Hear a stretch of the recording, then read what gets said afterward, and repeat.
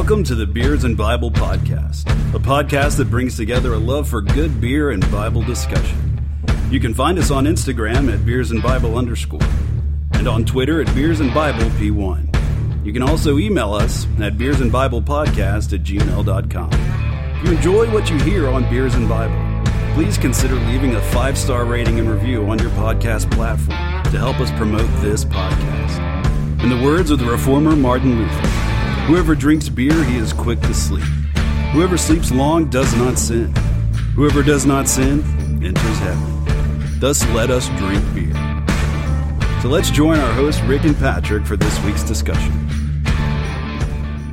Welcome to episode number 54 of the Beers and Bible Podcast. I am Patrick. And I am Rick, and we're happy to be back in to your ear canals. Yup. Here we be. 54. Episode 54. Are there any notable things associated with 54? I think it's... No, I don't know. Okay, yeah, I don't think so either. So, Rick, how's your week going, man? Man, we have been busy. Work is busy. It seems like house is busy. We've got kids going back to school. Are y'all... We homeschool. Yeah, I was about to ask, are y'all going back to school? But So we have one in homeschool and one in preschool now. Okay. And so because our homeschool is a little bit more difficult this year, we have more stuff that we're working on. And so my wife needed a little break from child number 2, from our little one. And so they're going to preschool, and then the oldest is going to homeschool. Is that an all-day preschool? Like, it is. Well, it's half a day of actual preschool and half a day of nap, which is the most important part of the day, if we're being honest. Your kid better pass the nap time portion. I want to go back to the preschool so that I can have nap time, and I want to earn that A in napping. Yes. So, yeah. How about you, man? What's going on in your world? Dude, we are, at time of recording, we're kind of in the process of packing up our house because we're moving in a few weeks. Moving. So, that'll be exciting. We've been somewhat busy at work. It kind of comes and goes as far as keeping us busy or whatever. Mm-hmm. Wife's good. Kid's good. Things are pretty good over here. So can't complain. I mean, you could, but who would listen to you? Exactly. Really, would it matter? Yeah. So don't complain. No, don't. Really, it's not a good look in general. So, Rick, tonight, what beer are we gonna partake of tonight? Hey, so the beer we have for tonight is a Terrapin, and I knew we had already done one Terrapin before, but I couldn't remember which one it was. And so as I was thumbing through the sheet tonight to put this in, I realized the Watermelon Gose was the other Terrapin beer that we did, and you gave it five Luthers. I did.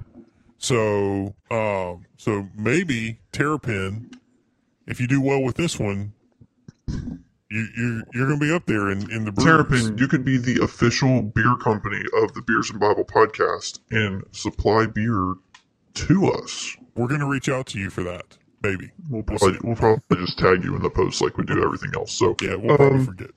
So tonight, what do we got? We got the High and Hazy IPA from Terrapin Brewing. And this is, according to the website, they call this a High and Hazy IPA loaded with 4 varieties of tropical and citrus forward hops. The soft and silky smooth mouthfeel is obtained by using copious amounts of wheat and flaked oats, while the laid-back bitterness is achieved by the addition of hops at the very last minute. So they're calling this an IPA with the. I still don't know the science behind what makes an IPA an IPA, but I guess it's the combination of hops and oats and whatnot. But yeah, we're gonna see how this thing goes. We all know I historically am not a huge fan of IPAs. I've kind of grown on some of them. I've gotten a few that I like, But yeah, we'll see. Yeah, the can is kind of trippy looking. It looks like a prop from that 70s show. It does. The other can, the Watermelon Gose can, was awesome looking too. Yeah, I think whoever Terrapin's design person is probably knocking it out of the park over there. So I didn't realize the little turtle guy is actually, I guess that's like their mascot or something, because he's on everything. He's pretty awesome. He's a Terrapin. Oh, is that what that is? Like the Maryland Terrapins. I'm pretty sure those are turtles. Oh, okay. Well, there you go. I didn't know that a terrapin was a turtle. The things you learn on the podcast. Yeah, it's a diamondback turtle. Well, that explains why Maryland is so terrible at football every year.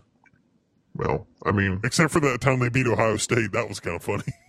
Yeah. They didn't beat them. They almost beat them. Anytime Ohio State loses, every time Ohio State loses, an angel gets its wings. That is a true story. So that is a factual truth right there.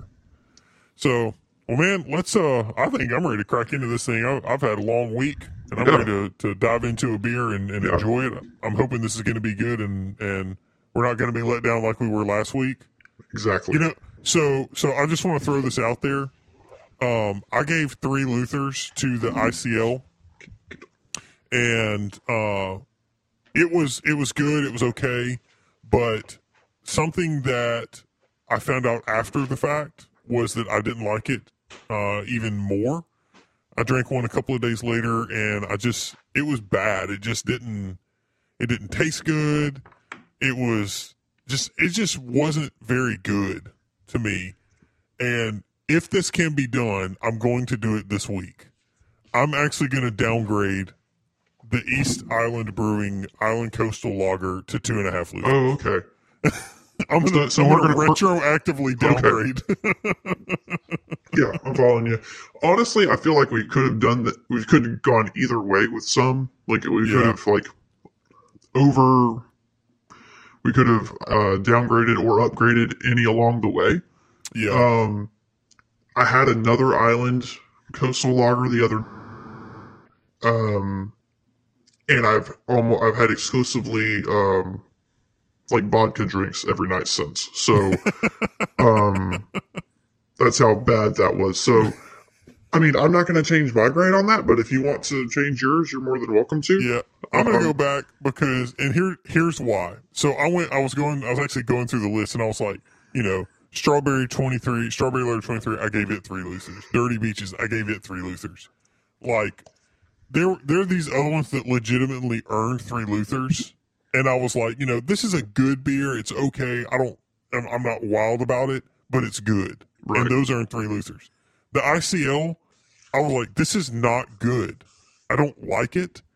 I didn't like drinking it the second time. And in fact, on the podcast, I said the only way this would be good is like when you're hot and sweaty and you just like done something like cut the grass and you just want to chug a beer. That's the only way this would be good. Well, I did that and it was still not good. Yeah. So I remember you saying that, texting me that earlier in the week. So yeah, you're more than welcome to do that. That's fine. So yeah, I'm downgrading. You've already done it. Of course, now you can't go back and change the recording, but no. At this point, from here on out, Island Coastal Lager has a 2.5 liters from Rick. It's a 2.5 from Rick. So I was going to use this new tool that I got, but I decided that it's a little too cumbersome to try to do during the recording. The can won't pop if you do. It's one of those. It's a top remover, yeah. Yeah, it's called Draft Top, I think. We've talked about them. Yes, I have a Draft Top, and I was going to use it here, but a couple of problems. It doesn't do the nice pop, can pop that we like. Also, it's very hit or miss on how effective it is at getting the top actually off of the can. And sometimes I spill, and sometimes I spill more than I would like to. So I'm going to play it safe for sake of time and not spilling. And I just crack it open like a normal person. Also, little did you know that we're going to start reviewing beer trinkets. Yes. The Draft Top as an effectiveness tool is like a 3.5 Luthers, but what it does to your beer is like a 4.5 Luthers. There we go. I mean, just based on my experience with it. So there's a design flaw in it somewhere, or operator error. That's also possible. So, Hey, Draft Top, we're reaching out to you too. yes. Enough about Draft Top. Let's crack open this Terrapin and get it going. Here we go. In 3, 2, 1, crack. I try to get as close to the microphone as I can when I do that. Yeah, me too. That smells really good to me. This actually does smell similar. I always go back to this one, but it smells like the Flesh and Blood. Mm-hmm. I think that one's like, it's kind of like my standard, because it was the first IPA that I really kind of sat down and drank. I was about to say, it's probably the one that sticks out most in your mind because it was the first one you had, or the first one that like you had on purpose. You know what I'm talking about? Yeah. This has a good rich smell to it, though. Mm-hmm. It's a very nice, very pleasant smell. I have a feeling you're really gonna like this. Yeah. Yeah. Well, there's only one way to find out how much we're gonna like it, and that's to turn it up and drink it. Yep. So here we go. Terrapin High and Hazy IPA, bottoms up. Let's go.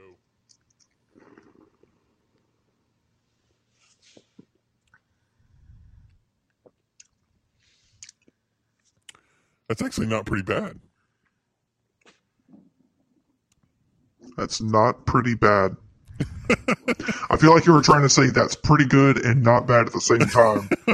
And that I've always heard stories of people like saying, I tried to say this and that, and this is what came out. We just experienced for real. Yes, what we just did. happened. So if you're familiar, I like a comedian. His name is Brian Regan, and he has this joke talking about the U2 phrase. You know, people don't know when to say the U2 phrase.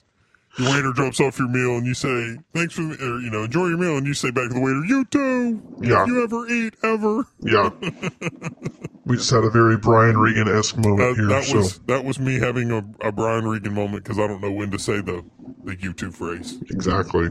So, but back to beer. This is, I'm going to let you go first on this one because I'm going to think about this one for a second. Okay. It's got good and it's got the parts that I don't like of an IPA in it. I can see both of them So, in this one. to me, I think I'm going to give this one, and I don't know if this is more indicative of this beer or the beers we've had the last couple of weeks, but I'm actually going to give this one 4 Luthers. 4 Luthers, okay. It's pretty good to me. It's definitely better than what we've had each of the last 2 weeks. Yeah. And we've been on the struggle bus for a couple of weeks now. And when we first started doing this podcast, I wasn't a huge fan of IPAs in general, and I'm still not gonna like go and seek them out. I'm not gonna like leave the house jonesing for an IPA or anything.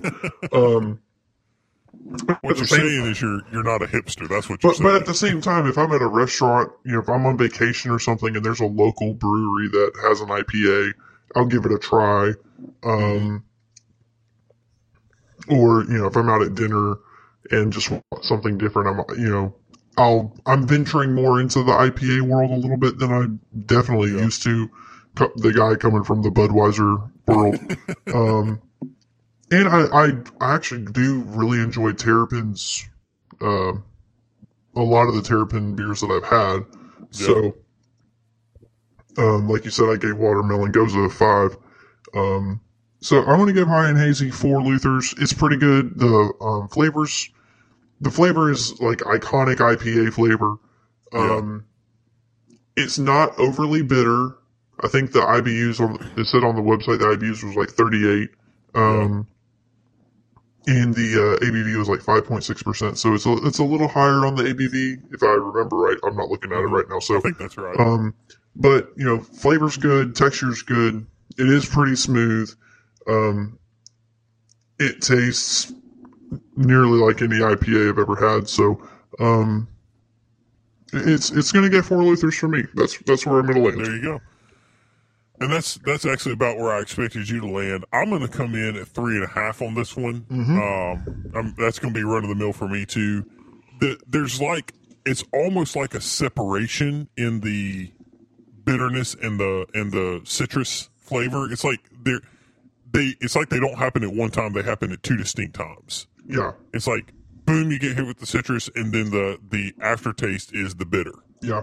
And I think the bitter is the only part of this that I don't like. Like that initial citrusy hit to your tongue is actually really good. So what you should do is take a swig and spit it out immediately. I almost did that. But I wouldn't want to waste beer like that. Yeah, exactly. So, as I take another sip, I'm going to think out loud. Okay, do it. So, I don't know if this is a across the board IPA thing or what, but it seems that they use more bitter citrus. Your grapefruits, your lemons. Yeah. This has a very strong grapefruit flavor on the front end. At least that's what I'm experiencing. And what's funny is I do not like grapefruit at all. I despise it. I do not want it at any point only ever. Like grapefruit when it's mixed in with all the other fruits in like a breakfasty fruit salad thing. Dude, oranges and grapes. Even in that situation, I'm picking around the grapefruit. I do not want it. But when you put it in beer form, it at least what I'm experiencing is grapefruit. It may not be, but what I'm thinking is grapefruit. Is pretty good. So I don't know if it's the alcohol or it's not as bitter as just straight up grapefruit. I don't know. That's into my thinking out loud. There you go. Felt like you were going to keep going there. Nope. I can feel that, and I definitely would agree. Whatever that initial, I definitely think it tastes like grapefruit as well. Because it's like a tart. You have this tart flavor, and then the follow up is the bitter. Yeah. To me, the tart flavor at the beginning is like if you took a grapefruit and just bit into it, peel and all. Like if you just went and bit into a grapefruit, that's the initial flavor. Which again, I'm not disliking, even though I don't like grapefruit as a fruit. I don't seek it out at all. So right. So there you go. There's what the high-end hazy IPA from Terrapin Brewing from Rick gets 3.5. Patrick gives it 4 Luthers. You almost kind of expected that one if you followed the podcast at all. That's about where we both have fallen on IPAs. yeah. And so Terrapin, that's not a bad showing. It's really not. Your watermelon goza is still really good. I almost picked up another 6-pack the other day, but I was running in and out of the store and didn't have time to search for it. So on their 2 beers, if we average the 4 ratings between the 2 from you, 2 from me, they're averaging over 4 Luthers. That's pretty good per rating. Yeah. That's a good way to keep coming back. Yeah. Also, you're batting 800 there. Yeah. Also, if your beer is somewhat easily findable in different parts of the country, also a good chance that your beer is going to be featured on the podcast. Huge a lot. plus. Huge plus. But yeah, nope, I don't have a thought. We're moving right along. So that's Terrapin. That's the high and hazy. And tonight we're gonna keep in this same vein that we've been the last couple of weeks. We're going back to the 77 questions, and tonight we're going to talk about is there proof that Jesus rose from the dead, and we're going to do that right after this musical interlude.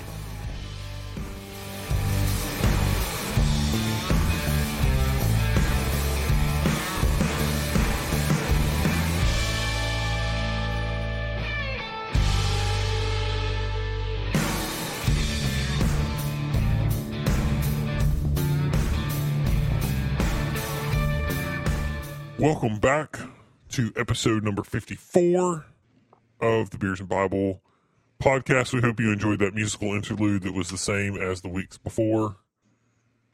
Maybe we should change that sometime soon. I don't know. I'm curious if, like, how many people either skip through that or get to that point and just stop listening. Like, oh, these guys reviewed the beer, that's all I'm here for. That's all. How many people skip the beer part? And go straight to Maybe we should do a poll. Maybe we should take a poll on Instagram. Like, how much of the podcast do you listen to? Beer review, Bible review, or all of it? Both. That could be fun. Can you poll on Instagram, or do you have to do it on Twitter? You can poll on Instagram. You can do it in the stories. Oh, that's right. I forget about this. So anyway, let's get back to the discussion on hand. Our listeners don't care. They really don't. Welcome to DJ Random. So tonight we are going to talk about the proof of the resurrection of Jesus, and we've kind of been doing this quasi-apologetic topical discussion here for the last few weeks. We talked about the problem of evil. Last week we really dove into like the foundation of apologetics, which is these different arguments for the proofs of the existence of God. You've got the teleological argument, the cosmological argument, all of these different things. And then tonight we're going to, we were flipping through the book and I was looking at this question. I was like, this is a really good question. You know, people don't doubt that Jesus existed as a human being. Correct. You know, almost nobody doubts that. And so the next logical kind of flow in that is, well, let's look at some of the claims of Jesus. Well, one of the claims is that Jesus rose from the dead. Mm-hmm. And that is where a lot of people get off the train. They say, no, you can't prove that. There's no way you can know that. So, you know, too bad, I'm getting off the train here. Right. I'm done. And so the question for Christians, the question for us is it possible, is it realistic for us to expect to prove that Jesus rose from the dead? You know, is that something that we should reasonably be able to talk about? I mean, it's something we should be able to defend, yes. I think it's something that is core to our faith, and it's one of those things where if you don't believe in the resurrection of Jesus, then I don't know how you can say you believe in any other miracle of Jesus. Yeah. You know, I'm not sure where I read it or where I've heard it, but someone said that there is a reasonable explanation for a lot of the miracles of Jesus, like a reasonable scientific explanation.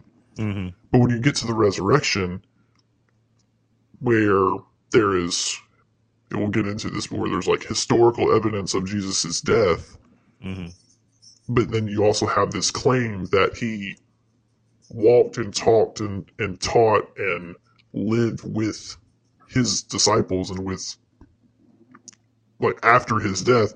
Yeah. That's where it's like, there's no reasonable scientific explanation for that. Yeah. because you can't say, I believe that Jesus truly died, and then if somebody actually dies, they should not be actually back alive. Yes. So, yes, yes. You know, that has to be a supernatural working by itself right there. Mm-hmm.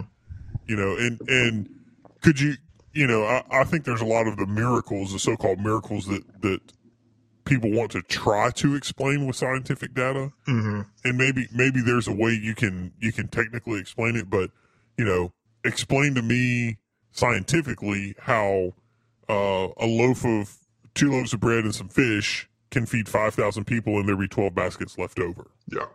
You're not going to scientifically get into that one. And that's why I say, like, or why I meant to say that there's some scientific explanation for some of the miracles or most of the miracles of Jesus. You said some of them, and you know, you want to talk about the leper getting up and walking. Okay, maybe you can say there's a time period and the Bible doesn't describe all of the events in between Jesus telling the guy to get up and walk, and then, you know, 3 months later he's walking around. You know, okay, well, that's an argument to be had. I don't buy into that. But if you want to make a scientific argument there, okay, that could be made. But the point was, the resurrection has no scientific explanation for it if you believe that Jesus truly died. Yes, and that is because scientifically science has never risen anybody from death. It has not happened. Right. You know, there may have been people who have been without heartbeats for 20 minutes, 30 minutes, and all these stories that you hear, but there's nobody who has been pronounced dead 3 days later, gets up and goes, "Hey guys, I'm not dead anymore." Yeah. And it wasn't just that he was like pronounced dead, he was pronounced dead, like prepared and buried. Yeah. Yeah. And put in a tomb, and the tomb was sealed. Yes. Like there's accounts of all of those things happening. Mm-hmm. And then 3 days later, he's alive, and he's like, yeah, I was dead, but now I'm not, and here why I am. Would you put, if you didn't believe the person was truly actually dead, why would you put them in a tomb and seal the tomb? You right. know, if your friend died and you didn't think he was actually dead, would you put him in a casket and put him 6 feet underwater, 6 feet underground, and put 6 feet of dirt on top of him? No, you wouldn't do that. Right. So, you know, that's where the disciples are. So that's where we're coming from tonight. That's kind of the angle that we're going at this. And we're going to look at, in the book, these guys draw 3 facts. They talk about 3 distinct facts, and these facts are actually, kind of the first part of a bigger argument made by a guy named Gary Habermas. I'm mixing my words up. I almost said Harry Habermas, and that would have been really bad, which I just did. But so Gary Habermas is a guy. He's a doctor. He's got a PhD. He's got a PhD from Michigan State University, and what Dr. Habermas did was he researched from a purely historical. Now he did use the Bible as a historical reference, because the Bible can be used as a historical reference. But instead of arguing specifically from a theological argument, he argued from a historical argument. And he brought the Bible argumentation in, and he brought some other stuff in, and he came up with what's called the 12 minimal facts argument. And these are historically accepted facts, that if these historically accepted facts are believed to be true by historians, by the vast majority of historians, then it's reasonable to say that Jesus rose from the dead.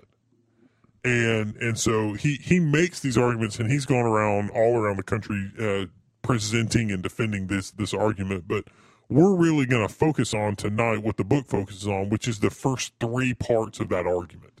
So let's break it down. Let's take, fact number 1. Fact number 1, they say, is that Jesus died on the cross. Yeah. I don't think anybody disputes that. Have you ever heard anybody dispute that? I mean, the only people that you might hear disputing that are the people who say that Jesus was like a fictional character created by the church to justify starting themselves or something like that. Yeah. For the most part, regardless of background, religion, educational status, financial status, regardless of any of that, I would say across the board, almost worldwide, people would say that Jesus was a real person. Yep. Jesus lived on the earth, and Jesus was crucified. I think an overwhelming majority of people would say that. Yes. And that's been proven time and time again, is that people would say that, and they draw on historical arguments, and there's enough extra biblical support to say that, number 1, Jesus was a real person. And not only was he a real person, but he was a real person who lived a life that was recorded not only in the Bible. It's if the only place we ever knew about the person of Jesus was in the Bible, I believe that would be enough. But the fact that we have all of these other, sources, there's Roman sources, there's Jewish sources, there's, the historian Josephus talks about all of this stuff. And so it's interesting to see all of the sources that support and back up Jesus as a historical person, and then the fact that Jesus was also crucified on a Roman cross. Right. Again, this is not just in the Bible. So what were you going to say? No, I was just going to say, you talk about the cross. The cross was developed and perfected over time by the Romans to guarantee the most excruciating, painful experience that a human being could have. And the end result was always death. It wasn't like, I do not quote me on this. I haven't done my research, but I would venture to say that 100% of Roman crucifixions resulted in death. Yeah, and well, what happened is if the person, for some odd reason, didn't die fast enough, they would, and it happened to Jesus, they would do things that would kill them. Mm-hmm. They would stab them in the side with a spear. Mm-hmm. They would break their legs. So just to talk a little bit about the idea of the crucifixion, which we're going to get into, we say that Jesus died on the cross, which is fact number one. Just a couple of facts about crucifixion here. Yes, the Romans were the best at it. Yes, they had developed it over decades and probably even centuries of perfection, basically torture methods. And crucifixion was a specific type of punishment that was set aside for a specific type of person who committed a specific type of crime. Mm. And most of those crimes, the crimes that were included for crucifixion, were crimes against the state of Rome. When you did something that was against Caesar, or you broke some kind of, ingrained Roman law, you would be subject to crucifixion. And it was designed to be a torturous thing, and it lasted a long time. Mm. And so what they do is when they nail you to a cross, they everybody they always show you got the holes right in the hand, and then they've got the holes in the feet, and that is true, yes, but realistically, more than likely what happened is they would put it right through your wrist. Mm-hmm. So you have those two bones in your wrist. It's I forget what they're called. It's been a long time since I've taken human anatomy, but if you're familiar, there is a blood vessel, a major blood vessel that goes right through in between those two bones. And it's where people who it's going to sound morbid, but people who are attempting to commit suicide, mm-hmm. they cut in between those two bones to try to bleed out. You always cut horizontal, not vertical, or whatever, however it goes. So when you put that nail through there, you're going to sever that specific blood vessel, and this is going to cause massive amounts of blood to drain out of your body. Right. Okay? So you do that on each wrist, and then you take it and you put it through the part of your foot. It's the top part of your foot that when you kick it on something, it makes you singe in pain, like Peter Griffin when he rakes his shin, mm-hmm. and he's just sitting there rocking back and forth. That's where they put it through your feet, and it doesn't just go through one foot. They stack the feet on top of each other and put it through both feet at the same time. Right. And so you what you've got is you're hanging there by your wrist and with this nail in your feet. Okay. And when you're hanging, what happens is your lungs collapse down onto your body. And it makes it really, really hard to breathe. And the only way that you can get breath is to pull yourself up. The only way to pull yourself up is to put pressure on these nails mm-hmm. that are driven in between your bones, and to push with your feet where those nails are going through your bones in your feet. Think about the excruciating pain that would cause. Yeah. And then when you have had all that you can do, you essentially just hang there and you suffocate to death on your own lung, basically because your lungs begin to fill with fluid when they can't mm-hmm. when they can't expand. And so you literally suffocate on your own weight, and there's nothing you can do about it. So, mm-hmm. I mean, to talk about the torturousness that was Roman crucifixion, I don't even think we understand as Americans, as 21st century Americans, the amount of time and dedication that the Romans put into perfecting the torture that was crucifixion. Yeah. And so that's why it was saved for people who were the worst. Right. I mean, they talk, and there's people have said that like Jesus was not recognizable as a person. Yeah. Because of the torment that he had gone through. Yeah. And that's before he even got to the cross. And then he endured the cross for 6 hours. Yeah.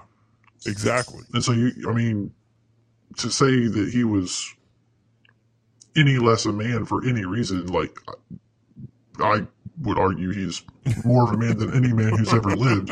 Like you think like he is Dwayne "The Rock" Johnson and Evander Holyfield and like insert manly man Ron Swanson, Tim Allen, or Tim Taylor, not Tim Allen, but I mean, he was like every man's most manly man. Yeah. And endured the most painful, crucifixion is embarrassing death in and of itself. You're naked on the cross. You're hanging up there naked. And Jesus endured all of that for longer than I don't think anyone could have lasted as long as Jesus did. When you consider the physical torment he went through before he even got to the cross. Yeah. I think I would have died before I got to the cross, honestly. Yeah. We talk about the fact that Jesus died on the cross, and that is historically recorded. Mm-hmm. When we talk about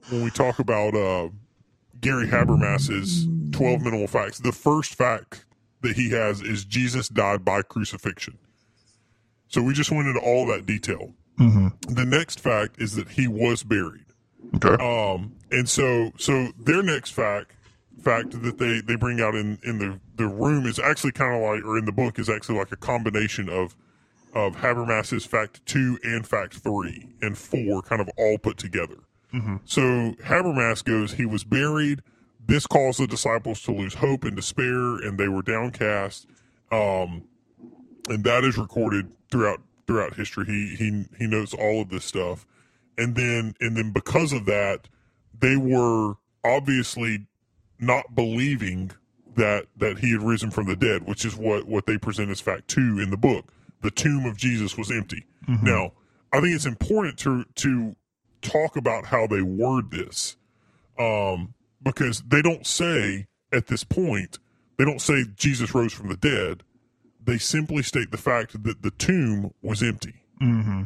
Yeah. And so it's for the church and for us, we need to realize don't jump to the end of the argument when you can proceed to the next step logically. Don't be afraid to go slow. Yeah. So many times Christians want to jump from, hey, have you ever heard about Jesus too? You better accept him right now, without taking people through the progression of introducing people to Jesus and then teaching them why Jesus needs to be the Lord of their life and why he came as a savior. Yeah. What the experience you just described is a lot like people who would marry after or marry their spouse on their first date. Exactly. I mean, you're trying to push a decision on somebody who doesn't fully, and I'm not saying that we ever fully understand, but there needs to be some it's almost like a courting period. People need to learn about not just who Jesus is, but what he did and why, some understanding of why we believe that and why we believe it to be true. Yeah. If we believe that salvation is by faith alone, then we have to look at what the definition of faith is. Mm-hmm. Hebrews 11 tells us faith is the confident assurance of things not seen. Mm-hmm. Things hoped for. And you don't get confident assurance by just, randomly willy-nilly putting stuff together. You get confident assurance by saying, no, this is how this whole thing fits together. This is why you're a sinner. This is why you need a savior. This is who the savior is. And it's walking people through those steps, through that process. Now, it doesn't mean that it can't happen in a day, but it also doesn't mean that most of the time it's going to happen in a day. Right. And so, we just need to be, as Christians, we need to be aware, we need to be ready for what is happening around us. And so that's kind of a sidebar to talk about where they go from Jesus died on the cross to the tomb was empty. Yeah. They don't immediately go to Jesus rose from the dead. It's not the cross to the resurrection. You got to have the grave first. There has to be a tomb. Yeah. And so they talk about a little bit about, the tomb being empty and all of the people observing the tomb being empty, and how these are historically recorded, number one, in the Gospels, but they're also recorded in Roman literature. This is not just something that a couple of conspiracy theorists have thought up. This is pretty well documented, pretty well attested fact that historians would agree that the tomb was empty. Right. And so when we get to the tomb was empty, that moves us into fact number 3, which is that Jesus' disciples believe that he appeared to them. So the tomb is empty, and then Jesus' disciples believe that he appeared to them, even though they had lost all hope. Right. And this is where I was talking about Gary Habermas's two things kind of come together right here.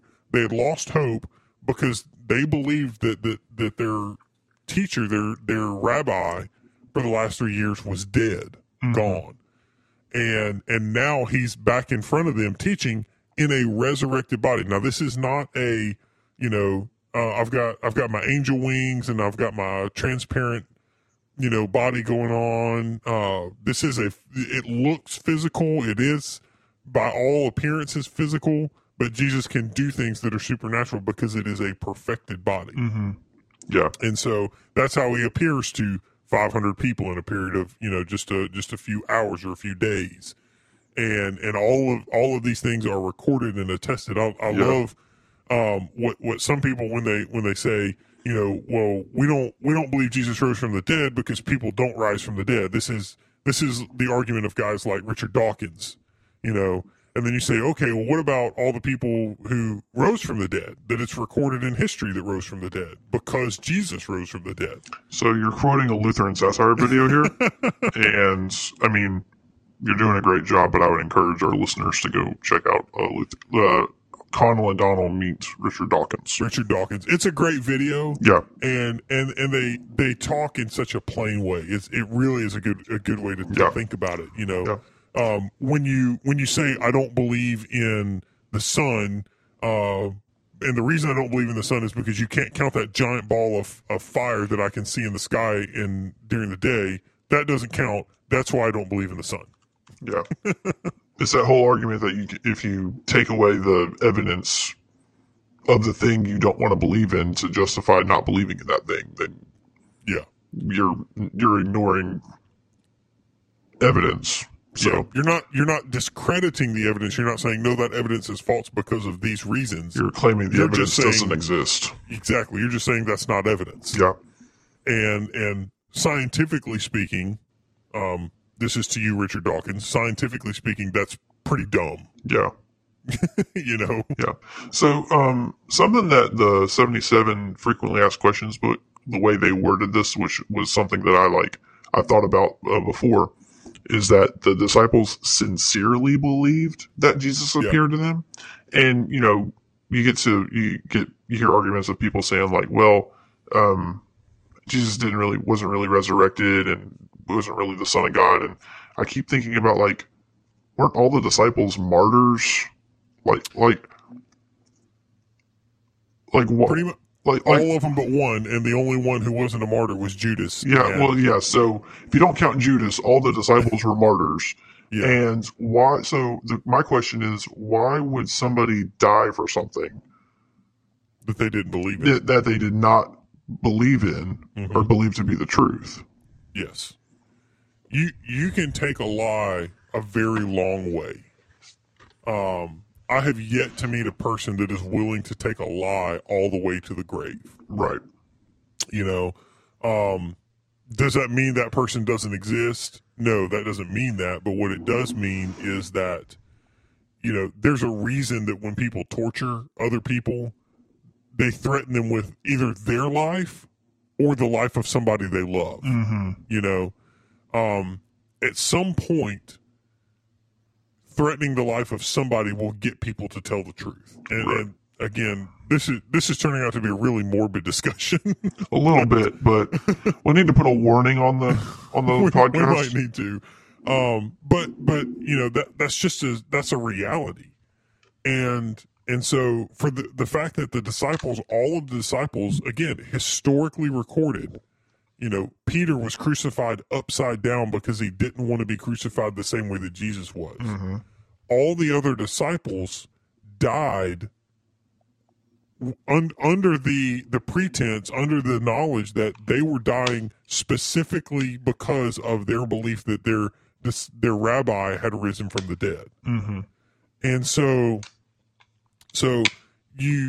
when you factor that in, is that a historical fact? We can't really talk about that as a historical fact, but it does play into the reality that all of them were willing to die because of that. Right. And is one person willing to die? Okay. Are two people willing to die? Well, now we're talking about 11 guys. And then look at all of the martyrs throughout Christian history and the stories that come from those. And it just becomes an overwhelming amount of evidence that says, if you don't believe this, then you're really just kind of ignoring the stuff that you just don't want to listen to. Right. You know? And so it leaves us at the point where we say, okay, can we say with confidence that Jesus rose from the dead? I believe that we can. And I agree with that. You know, and the reason I believe that we can is because of multiple things. I believe that history has taught us that we can believe that. We can trust it. Mm-hmm. Not just history from what the Bible says. Recorded world history tells us that. Yeah. We can believe that Jesus died on the cross. We can believe that there is an empty tomb. And the reason that there was an empty tomb is because Jesus rose from the dead and appeared to all of these people that are recorded in history after his resurrection. Right. Yeah. So, anything else we want to add? No, I don't think so. I mean, we've been short the last couple of weeks, but that's okay because we're making up for that. Still making up for that one really long episode. It's okay. Something else the book points out is the fact that the first people to report the tomb was empty was women. Mm-hmm. Or were women, and that, you know, Jewish law pretty much prevented them from testifying in court. So why, you know, if the tomb wasn't really empty, why would the disciples give these women credit and say, these are the ones that saw that the tomb was empty. Mm-hmm. Why would that be written down in scripture? Yeah. So it's just another one. And, you know, all the disciples came from a Jewish background. They would have known Jewish law prevented women from testifying in court. Mm-hmm. So it's just something else to think about when, you know, all the intricate details that we tend to overlook, like Mary going down to the tomb to prepare the body or to anoint the body with oil, and realizing the tomb was empty. Like that is a detail that we know, but a detail we overlook. And we overlook the gravity of the fact that it was a woman who found the tomb empty and reported it back to the disciples. And I mean, even in that, it was Thomas. They call him Doubting Thomas. Mm-hmm. It was Thomas who had to see and to feel and to touch the wounds of Jesus. You know, that's why I made the statement earlier that this wasn't some, you know, opaque spirit being thing that appeared before the disciples and before the women. This was Jesus in the flesh, mm-hmm. in a fully glorified and fully resurrected body. Right. And you know, Thomas touched Jesus, and Jesus cooked fish. You know, when he was there with the disciples after his resurrection, he cooked fish on the beach, right. And he ate. And so that, as much as we want to think that this was just some kind of supernatural existential thing that happened, No, this was a reality, a physical resurrection, which is why, as Christians, we believe that we will be glorified. We will be bodily resurrected one day. Mm-hmm. You know, and because of that, that is what gives us hope. That is what gives us, courage to go on to the next thing, to keep going, to keep persevering, to continue in this Christian walk and to continue the process of sanctification that is so hard sometimes, but we do it because we know that Christ has already experienced all of this for us, and he has gone to prepare a place for us, and that where he is, we may be also. Right. So there we go. Can we trust the resurrection? I say yes. Yes. And really, if we wanted to, we could say with confidence, because Scripture says so, yes, we can believe that the resurrection of Jesus actually happened. But also, when we factor in all the other evidence and other accounts and all that, I think that just adds to the evidence for Jesus' resurrection, not doesn't take it away from. Yeah. We stand on the authority of Scripture first. You know, the cry of the Protestant Reformation was sola scriptura, the authority of Scripture alone. And that authority is only attested and shown to be true through other things. That doesn't put the authority on those other things. The authority is still in Scripture, but it's like, hey, here's your authority, and also, just in case you were doubting why this is the authority, here's all the reasons why it is the authority. Right. So. I'm with you. So, but there we go. That's the discussion on Jesus rising from the dead. We'd love to hear your thoughts. If you have some thoughts on it, you can shoot us emails or messages. Patrick, if they want to get a hold of us on social media, where would they do that? We are on Instagram at beersandbible_. We are on Twitter at beersandbiblepl1. You can find us on Facebook by searching Beers and Bible Podcast and finding our logo that you see there on whatever you're listening to our podcast on. And then you can also email us. We are at beersandbiblepodcast@gmail.com. And we would love to talk to you about anything we've discussed, either in regards to theology, or if you have a beer suggestion or a brewery you'd like us to try to track a beer down for. We'd love to hear that from you, and we look forward to interacting with our listeners. We don't do much of it, so if you reach out to us, you'll get our undivided attention. Guaranteed. I feel like Dwight Schrute from The Office when he says you couldn't handle my undivided attention. But we can try. We will answer any questions you have, or do you'd like for us to discuss something on the podcast? We'd love to find that out and research it and discuss that for you. So, but that's where they can find us. There you go. There you have it. We hope you have a great week. We would love to hear you back next week, or see you back, or whatever back next week on the Beers and Bible Podcast. Peace out. See ya. If you enjoy what you hear on Beers and Bible, please consider leaving a 5-star rating and review on your podcast platform to help us promote this podcast.